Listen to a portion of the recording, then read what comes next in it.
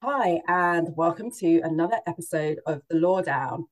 Happy New Year. I'm not really sure we can still say it, but yes, Happy New Year to everyone. We're really, really happy to be back in 2024. My name is Wanu Sandel. I'm a senior associate at CM Murray.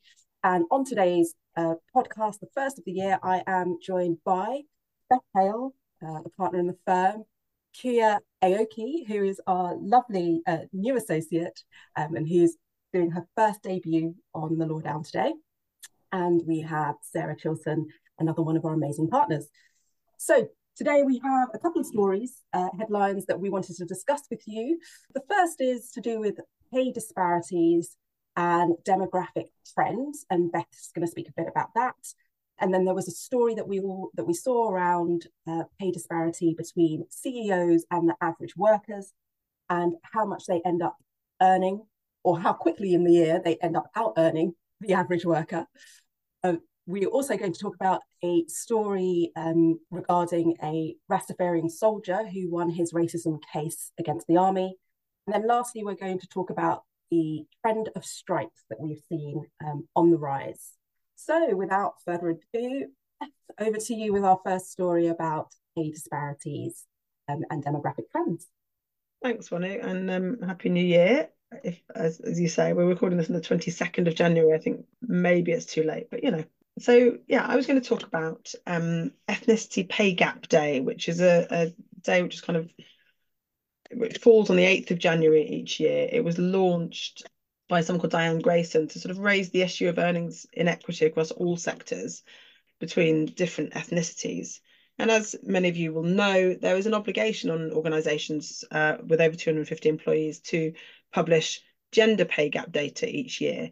But there is currently no obligation on organisations to report the gap in their ethnicity pay gap. And there have been a couple of consultations. There have been various discussions around how, when, if that should be introduced. But I just think that the data published around the ethnicity pay gap is really, really stark and really interesting to think about. And there was some data published by the Fawcett Society earlier in January, which says that women of Bangladeshi and Pakistani heritage in the UK are earning, on average, a third less an hour, almost a third less an hour than white British men. Um, and that, and as the Fawcett Society rightly say, that should be causing national outrage. I think often it's been pushed back on the sort of idea that you would have to publish your ethnicity pay gap has been pushed back on partly because people say it's too difficult. How do you do it? What do you report? How do you define someone's ethnicity, which is so much, so sort of multifaceted? And how do you deal with the sort of intersectionality of the pay gap, where the statistic I just quoted is women of Bangladeshi and Pakistani heritage compared to white British men. So it is that it's all so linked in with gender as well as ethnicity. But I think we are getting to the stage, aren't we, where you have to say just because it's difficult, it doesn't mean we shouldn't do it. And actually, there was quite a lot of pushback when the gender pay gap reporting was first mooted and first introduced. And everyone said, well, it's a blunt tool. And I think I actually, when it was first sort of talked about, thought it is a blunt tool. It doesn't, that has no sort of teeth, but actually just focusing people's minds, focusing organizations' minds on what is going on in their organization, making people think about it, making people focus on it, and the publicity that it attracts is really really quite important, and I think has made a difference. Although the pandemic has put our gender pay gap shrinking backwards a bit, hasn't it? But I think you have to shine a light on these things in order to have any sense of change. And I think surely it's time that some kind of compulsory ethnicity pay gap reporting was introduced. Yeah, I think I agree with you there. I think most things in life to a degree will be difficult in some way when you've got to implement something new. And I remember as well when the gender pay gap reporting came in and there was that initial, it's going to be an administrative burden, all the sort of red tape, and we don't want to be giving businesses extra things to do. But as you say, I think it's been helpful, including not just publicizing on employers' websites. People probably see around International Women's Day, there often is the publicising on social media platforms, I think what was formerly known as Twitter, now known as X, by the is it the gender pay gap bot? The pay gap bot, yeah. Yeah, that would publicise the gender pay gaps of those companies who were professing to be doing really great things for International Women's Day, but had, you know, poor statistics on their gender pay gap, or maybe good statistics, but at least they, you know, it would be out there. And I think shining the light, as you say, Beth, I think that's important because it helps to get the discussion going. Sometimes without the data, it's hard to drive things forward because we don't know what we're trying to change. But when you have the data, and even if that data is small, because that's another issue, I think, with the ethnicity pay gap, is that within some organizations, it's difficult to collect the information, not just because of categorization, but because of the numbers. How many, you know, Bangladeshi women might you have in your organization generally? So, you know, what are you measuring that against? It's a 100% pay gap. There's nobody there.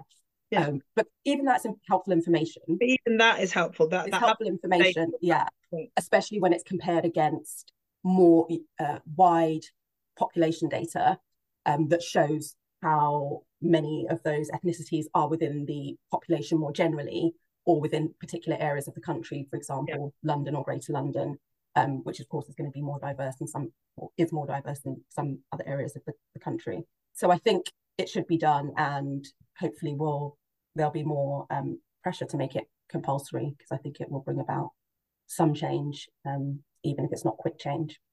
Yeah, it's interesting because I was looking when I was sort of reading up on the topic, having sort of agreed to talk about it today. There's an article written by our colleagues Emma Bartlett and Yulia Fedorenko in February last year, basically saying exactly what we're saying now, in sort of quickly after Ethnicity Pay Gap Day 2023, and there doesn't seem to have been much movement since then, which is disappointing, isn't it? But I think there are difficulties, as you rightly say, about sort of categorization, how that is reported, how, you know, what it looks like. But I think given the very stark differences in pay, I think it is something that the government just has to, you know, get on. And then there'll be the big question: which government? Anyway, I'll leave that there. Let's see. Quickly on to the next topic that I will be covering. It links into what was talking about. This time it's pay disparity between CEOs and the C-suite and your average worker. So there have been stories published right at the beginning of the year that confirmed that the FTSE 100 CEOs, so the country's biggest companies, will have made more money in 2024 by the 4th of January this year, lunchtime, that's important, than the average UK worker will earn in their entire year. In actual value, that amount is £34,963. So that's how much the average UK worker earns. And that was research done by the High Pay Centre. So they've done analysis of the various pay gaps. Some other interesting information before I talk about what my views on this and where it might be interesting for both employers and employees, is that the average pay of CEOs have sort of been reported has increased by 9.5% since March 2023, and the median workers' pay has only increased by 6%. So again, there's a gap. Yeah, there's a difference there. It was reported in the same report that I read in preparation for this that the General Secretary of the TUC had blamed politicians for allowing that gap to grow. And there was a view expressed that actually we don't have to have things this way. And what we actually need is an economy that works, not just wealth. And some suggestions made around putting workers on company boards to inject, common sense into decisions around things like pay, as well as, taxing well fairly. Now, some of those issues are political, and some of those issues are have an employment angle to them. A lot of people may remember last year, I think we did a podcast when the government introduced measures that were aimed at making the country more competitive. So they'd abolished a rule capping bonuses for bankers at 100% of salary. And that was a measure that had been introduced back in 2014. So they'd abolished that. Again, it's sort of going hand in hand with this idea of higher paid workers getting all of these benefits and incentives and higher pay, whilst ordinary workers are pay isn't increasing. When I read the story, a couple of issues came to mind for me that I wanted to discuss. First off is, I mean, obviously it's a big issue because for a lot of ordinary people and businesses, everybody's dealing with the cost of living crisis that was ongoing from last year. So seeing that disparity between how much CEOs are earning 4 days into the year, I think just highlights that point that a lot of people will be struggling or, struggling to get by on their average wages. And things that came to mind for me in terms of what employees and employers might be doing around this, or how we could potentially try and tackle this, are the mechanisms that we actually have in the UK for employee representation, including things like, works councils, not all employers, but some, and employee forums, and how important it is in a time like this for employers to be ensuring that there are effective communication channels where they can, and involving employees in discussions around executive pay, again, where they can be crucial. I think in trying to reduce any of that, not just the actual disparity itself, but I guess the way that the employees feel about that disparity, and about how valued they are. I think it's a way for employers to potentially address any concerns around fairness and transparency. So maybe some people do not know that their CEO has out-earned them by the 4th day of the year. But maybe if there was some involvement in that decision-making, it would make things a bit easier. Any discontent that employees may feel, it might be a way to combat that. And then on the employee side, I think in this sort of environment where there are huge disparities like that between the average worker and the sort of C-suite CEOs, the things for employees to think about are around individual negotiations or collective negotiations. Now, that might depend on, and it's something we will hopefully come on to a bit later when we're talking about the strikes and how those have been impacting the country in different industries, but it will depend on the negotiating power that the individual has, that the employee has. The industry that they work in obviously will impact that, and how much it is generally earned in that industry. But equally, as I said, as we've seen, collective bargaining as well has played and will, I think, play a big part for employees in trying to change the position and increase their remuneration. Then the last thing I just wanted to touch on is other areas that employers might be able to focus on which aren't strictly compensation.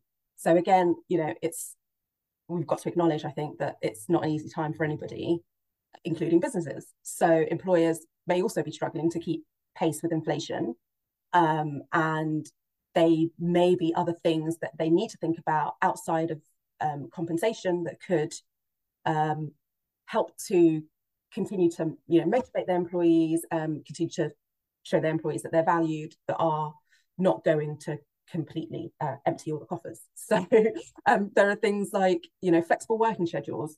There are changes to the flexible working regime in the UK this year, where it will soon be a day one right for people to request flexible working, but it's only a right, as I think our very own Beth had pointed out to us a couple of weeks back in another, I think over email actually, if I remember correctly. Well, it's just that everyone reports, don't they? Everyone says flexible working to be a day one right. You're like, no, a right to request is a day one right. It's a bit Exactly. different. It's a right to request. So you could also be refused. But that is something for employers to think about, carefully considering those requests if and when they come in, as an additional sort of benefit alongside any sort of compensation and remuneration. But other things, I mean, I'm just going to throw these out there from my research prior to this podcast, that some employers are doing are, group gym memberships, when I say group, I don't mean go to the gym with your colleagues unless you really want to, but the provision of group gym memberships. But one thing you can do with your colleagues, or employers can put into place for employees to do collectively if they really want to, is weekly exercise classes. Those are things that some employers are doing as well. 1 hour yoga in the office a week, if that sort of floats your boat. Looking at the opportunities for local discounts in local stores, for example, partnering up with local stores. Again, that can help local businesses. Weekly lunch buffets, bring your dog to work days, finishing early, casual dress codes, which I think everyone is doing now, or a lot of people are probably doing now post-pandemic. Unlimited paid time off, quiz nights, company day trips, and the list can go on, but there are other things to think about, I think, is the main point, outside of increased compensation, which is equally important, as I spoke about, and we'll talk about how, as I said, collectively, I think different industries are trying to improve compensation. But these are things I think that employers could also think about.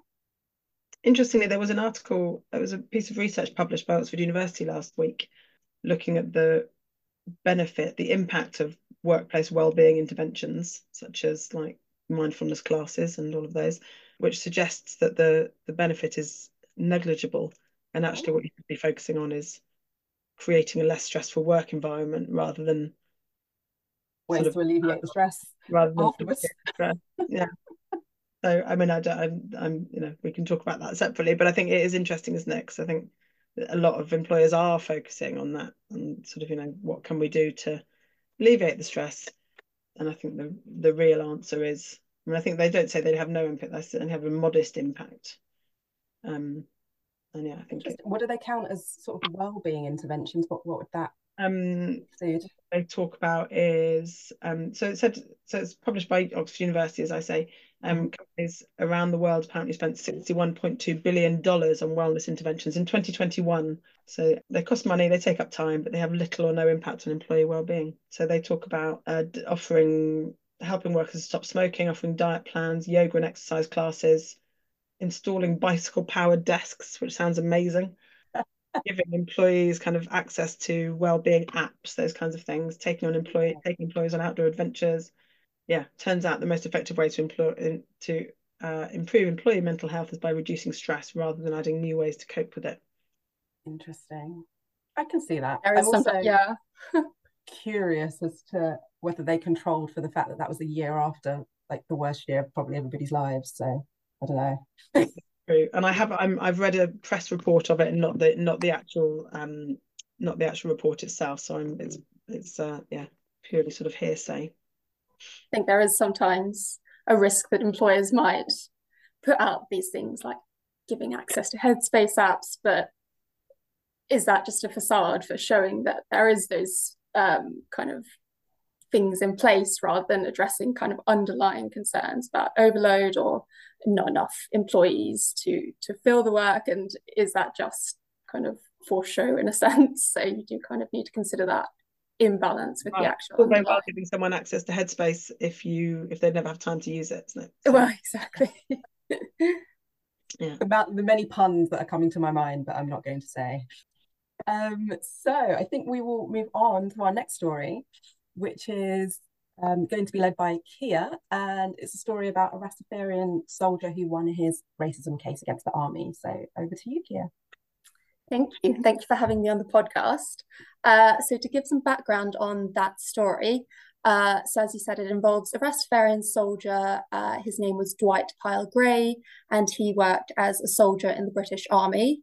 And there was an incident where a white soldier questioned his identity when he tried to enter the barracks and didn't believe he was a soldier there. And Mr. Pyle Gray had said it was very clearly due to his appearance that had happened. And then he challenged that soldier about how he'd handled it, and then complained to his seniors about the matter as well. And what ultimately happened was that he himself faced disciplinary action for his behaviour and the kind of process of complaining about that, and was charged with insubordination. And he then brought claims of race discrimination, victimisation, and racial harassment to the ET, and was actually successful in all of those claims. And so there are two particular points to that story that I found quite interesting from a legal perspective. And the first is the way in which that incident was handled. So in this case, not only were Mr. Palgrave's complaints not upheld by the British Army, but he himself was disciplined and charged with insubordination. And I think that kind of retaliation to him making a complaint, it almost echoes kind of victim blaming approach, and it's obviously going to be incredibly inflammatory in that kind of situation. So I think in handling incidents of these kinds, employers, and this applies in any workplace, they need to be making sure that employees feel like they can make complaints in a safe space without fear of retaliation or their career being detrimentally affected if they do speak up. And in this case, the employer's handling of the matter meant that not only did the claimant have the race discrimination and harassment claim, but they also had a victimization claim as well. So the nature of the handling, so the way the matter was handled, really kind of escalated and worsened that initial situation. And the second point I wanted to mention was that in cases like this, sometimes you need to look at the bigger picture and consider whether these incidents are symptoms of larger institutional issues. And I know there have been a number of stories in the press, including allegations of systemic racism in the Met Police and allegations of a toxic work culture in the CBI, which I know you've discussed on previous podcasts. And kind of looking at the British Army, in doing the research, I found that in 2019, an independent ombudsman said that racism is prevalent in the army and that ethnic minorities make up a disproportionate number of the bullying, harassment, and discrimination complaints. So if you look at this case in that context, I think you do have to consider how people at the top are handling those kinds of issues and whether they need to be implementing more deep-rooted changes to these organizations. And I think it's a reminder to employers that if you don't handle these kind of problems effectively and fairly in the first instance, then employees will feel like they need to go to external forums like the ET in order to obtain that justice. And in doing so, that's when these issues snowball into the kind of large-scale, reputationally damaging issues that we've kind of seen so much in the news. Thanks, Keir. It's so interesting, isn't it? I think you're absolutely right that it's often the internal handling, bad internal handling of a matter that exacerbates the situation. You know, where if it was handled well internally, could have kind of all been resolved much earlier. I agree with that. Especially also in the context of victimization, I think that you correctly raised as well. Sometimes, even if employer investigates and found out that, but properly investigates and found out maybe that there wasn't any grounds, or the allegation wasn't substantiated, at least they properly investigated. If you don't properly investigate, that could potentially amount to victimization. So if it's done on the grounds of the person having raised the issue in the first place, so the reason why you're not doing it is because they raised an issue against you. So like you said, it's almost like you could avoid yourself getting into double danger area. You just deal with the process, go through a process. And if you need help, I mean, I've got 4 wonderful lawyers on this podcast, so right, well then let's move on to our final story, which is all about the strikes, which I'm sure everyone has been impacted by in some way, whether or not you travel or through the NHS and all the other various industries that are striking. So over to you, Sarah. Yeah, so as you say, everyone's aware of these. There have been quite a lot of notable strikes, and probably, I think, more than a lot of us have really known in our sort of working lifetime over the last few years. Everyone will know that the train drivers and other staff involved in the provision of railway and tube services have been striking quite regularly. I think quite unusually, junior doctors and consultant doctors have also been on strike, and multiple times, which has hugely affected provision of hospital services. Historically, over the last couple of years, we've had nurses, border force, ambulance, and a lot more people going on strike. It's, I think, interesting from two perspectives. One, the government's response to this has been quite interesting, and I'll talk about two things that they're doing at the moment. And also, just what does that tell us about the dissatisfaction amongst those sectors? I mean, it is significant. It's not just about pay, it's often about pay and conditions or changes to the conditions. A lot of the time, the unions are very focused on the safety issues that the current paying conditions produce. You know, I think in the train drivers' strike and in the junior doctors' strike, they're very focused on not just the pay of themselves, but also the safety issues that the changes that are being proposed, or the lack of change that is being proposed in the case of the junior doctors, the impact that that has on patient safety. I think particularly in the hospitals, there's a significant concern that without improvement to pay and conditions, we are just losing so many qualified staff in their droves to other jurisdictions, and the impact that that has is catastrophic on the NHS. So how the government obviously have responded to this is not quite in the way that the people on strike would like, which would be to increase the pay and conditions and make things better and negotiate meaningfully with those unions. How they have instead responded is to try and make it harder to strike. I mean, I guess we shouldn't be too surprised. So two things that they've tried to do, well, one they've succeeded in, one that they're trying to do. They're trying to make the ability of employers to use agency workers something that they can do to cover absences caused by strikes. Whether this would be practically effective is a difficult question to answer, because a lot of the unions are arguing that, in fact, there aren't enough agency workers. So the ASLEF union, who represent train drivers, they have 22,000 members. Their position is that in any event, you couldn't get the number of agency workers that would be available to cover anyway. So it's not really a massive help. But nevertheless, the government put through legislation in July 2022 to allow the use of agency workers in periods of strike. It was then challenged by ASLEF, and it was defeated in the High Court in 2023 in July. And so now the government's response to that, the Department for Business and Trade have consulted, and in fact, it just closed on the 16th of January. They've consulted on the legislation again. Most of the unions obviously have opposed that, and are saying that it's an attack on the overall right to strike. So the government consultation is currently away for consideration, and so we'll have to see how they respond. But I think it would be unexpected if they were to change their position entirely on that.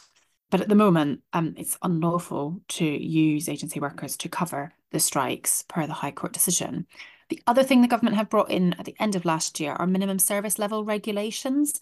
So far, they've brought them in for the border force, passport control, passenger rail services and ambulance services. They may bring in for others. They maintain that you must have minimum service levels. So even during a period of strike, that the striking workers and their unions must provide minimum service to the employer or the train service or the NHS, whatever it might be. And so that is something else that is, I guess, attacking. And what that means in practice is that if the worker then breaches that requirement to provide minimum service by going on strike, they have no unfair dismissal protection. So normally a worker who strikes via a properly balloted vote, via a union, is protected from unfair dismissal. Now, they might not get paid to be on strike. In fact, inevitably, they won't get paid to be on strike, but they can't suffer detriment or unfair dismissal because of choosing to strike. And that would affect that. It has been quite interesting. There have been some potentially high-profile complaints by workers whereby they say that they have been subjected to detriment for potentially planning to strike. There have been some allegations that some employers, for example, were threatening to deduct pay before people even decided to strike or not. And what should happen is that an employer shouldn't affect pay until they know whether someone's striking or not. They should, assume that people are not striking and people can strike without giving notice to the employer, for example. So it was alleged in those sorts of situations that employers were trying to, I guess, persuade, manipulate employees into not going on strike because of the impact it might have on them.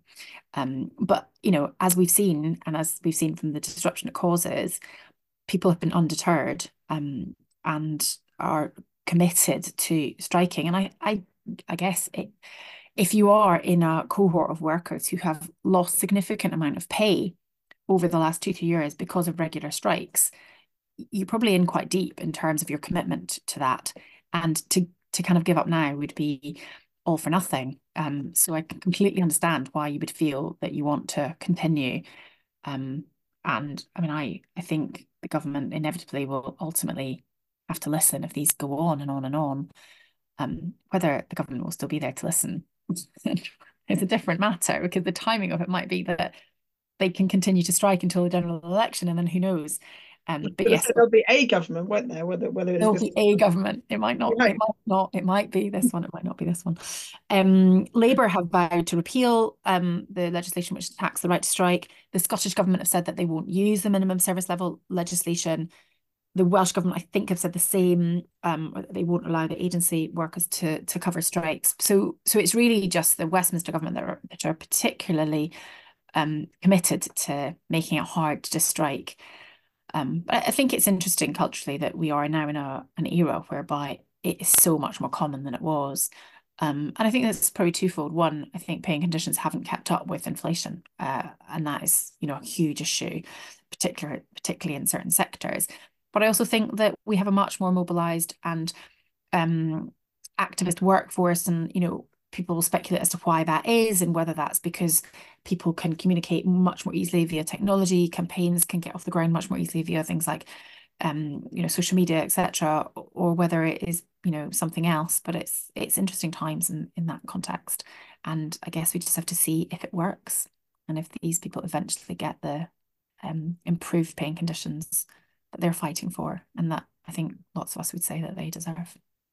It's interesting, isn't it, how I think until a few years ago, strikes were, I mean, not rare, but much, much less common, weren't they? And I think we, when I say we, I think British people broadly often thought about it as a sort of, that's the kind of thing that happens in France, in Italy, and not so much here. But that has been very clear that is not the case over the last year. It's been really interesting with obviously, if doctors and nurses go on strike, that's completely different. But if rail drivers and tube drivers go on strike, it's interesting now how a lot of the workforce will adapt to that much more than they did pre-2020. And that's quite interesting in itself, because, does that mean that the power that they have to withdraw services in certain areas is diminished because of the ability for people to function without getting to work physically and without being in the office? But obviously there are still huge amounts of workers who need to be present. And obviously that has absolutely no impact on, if there are doctors in the hospital. I mean, if there are no doctors in the hospital, it doesn't matter if you can work from home or not. I mean, if you're sick, you need treatment. But yeah, it's interesting from that perspective.